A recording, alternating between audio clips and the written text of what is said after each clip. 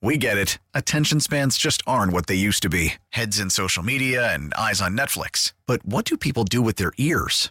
Well, for one, they're listening to audio. Americans spend 4.4 hours with audio every day. Oh, and you want the proof? Well, you just sat through this ad that's now approaching 30 seconds. What could you say to a potential customer in 30 seconds? Let Odyssey put together a media plan tailor-made for your unique marketing needs. Advertise with Odyssey. Visit ads.odyssey.com. The headline on the article that piqued my interest was potential multi-million-dollar facelift could modernize the XL Center. You know, we've talked so much about Hartford and the XL Center. I'm pretty clear on how I feel about a lot of it. Huge fan of Hartford. Want the best thing for the city and for this building. And so to talk a little bit more about this is someone who really is in the know, Michael Freemuth, Capital Region Development Authority Executive Director. Michael, good morning. Good morning. How you doing? I'm well. Just give me a couple of nuts and bolts here. You know, what is the potential investment? How far along are the talks? Well, we've been at it for about 6 months, but it actually goes back further than that. About a year ago, OVG purchased Spectra. Spectra had been managing the XL Center for nearly 10 years. So we have a working partnership with most of the folks who are involved. OVG is a national, actually internationally based arena operator. They invest in arenas. They manage them, stadiums, theaters, amphitheaters. And they approached us about our long-term plans for the facility. We walked them through what's known as the lower bowl strategy, where we try to reposition the lower bowl for more premium seating, better revenue streams, and make some general upgrades to the amenities in the building. And we asked them if they would be interested in investing and going long-term. They indicated yes, subject to us figuring out a couple of problems with the structure. One was the stage location and the number of seats and the pricing of the seats in front of the stage, which is a physical change to the facility. And the second one was load in and load out. Most people don't realize it, but we got one dock underground to load a show in and take it out, which is highly inefficient. One of the reasons we've suffered in getting shows in and out is because of the high cost of moving them in and out of the building in a timely way. So the second big piece was to restructure the lower subterranean levels to bring in more trucking. We've worked out solutions to both of those. There's a price to those, and that's what we're negotiating now. Now, and listen, I'm a huge supporter of having a major venue in downtown Hartford and a supporter of Hartford.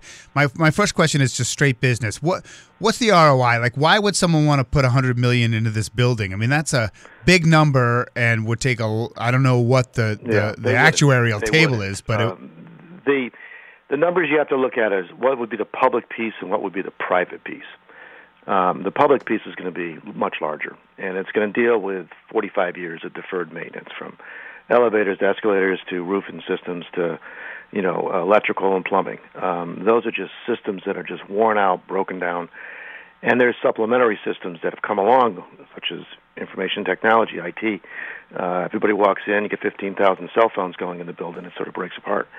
So there's technology and there's basic building systems that the public side is going to have to invest in the public building. And do you have commitments to that? Well, we have $65 million identified in the state capital plan dedicated to the XL.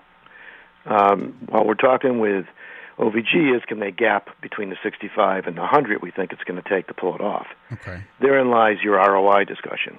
How much money can they invest in the building to get a decent ROI on those funds?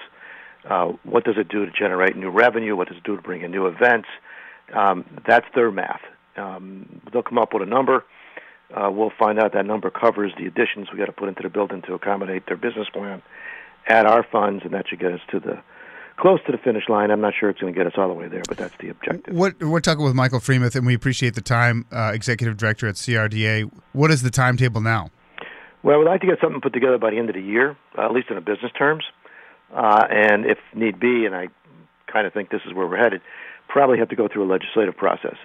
So we want to prepare the package, which would be a public-private partnership, which is governed by certain state statutes, and we'll have to run the gauntlet through that process, which may well include some legislative action. Okay, so say that happens. On that, we know in life almost nothing happens on our ideal timetables, but say it does, and say the numbers work out. When would this stuff start, and when would it be completed? Well, some of it can only be done when the building is closed, which means generally the summertime. It's major structural stuff in the subterranean areas.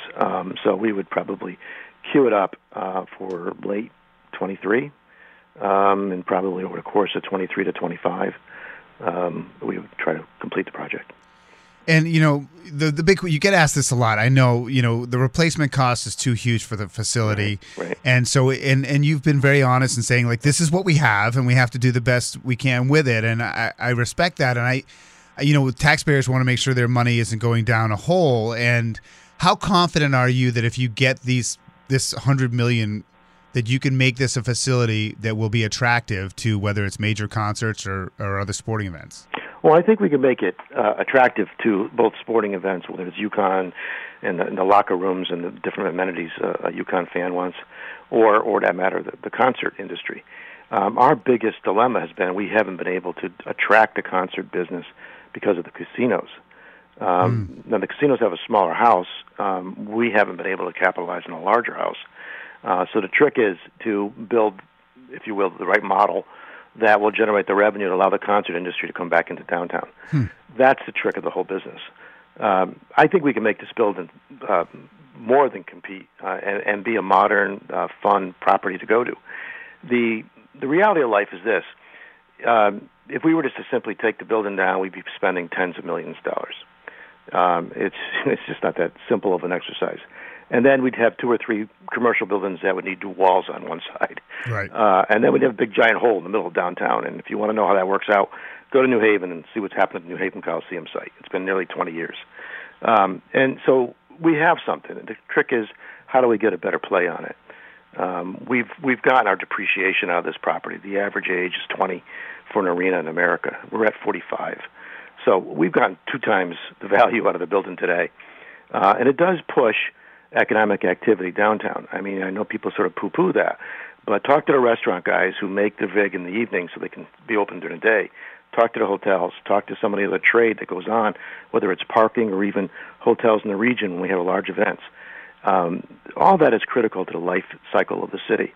And so the building carries a lot of amenities. Yeah, I just wish it was. I totally agree. I just wish it was more. You know what I mean? That's the key. And I don't have a solution. And I hope this is something that works out and does that. And obviously we appreciate the insight. And we'll check in, maybe before Christmas and see where we're at. Yeah, I think so. By the end of the year, I think we'll have a better direction on this. And then, of course, as the legislative session opens up, we'll be into the depths of it. All right, Michael, have a great day. We really appreciate the time and the transparent answers. Sure enough. Talk to you again. All right, Michael Freemuth from CRDA, the executive director. Oh, it's tough. It's tough. And hopefully they can solve it. And the competition with the casinos, that's something I hadn't considered as much as I should have. We get it. Attention spans just aren't what they used to be. Heads in social media and eyes on Netflix. But what do people do with their ears? Well, for one, they're listening to audio. Americans spend 4.4 hours with audio every day. Oh, and you want the proof? Well, you just sat through this ad that's now approaching 30 seconds. What could you say to a potential customer in 30 seconds? Let Odyssey put together a media plan tailor-made for your unique marketing needs. Advertise with Odyssey. Visit ads.odyssey.com.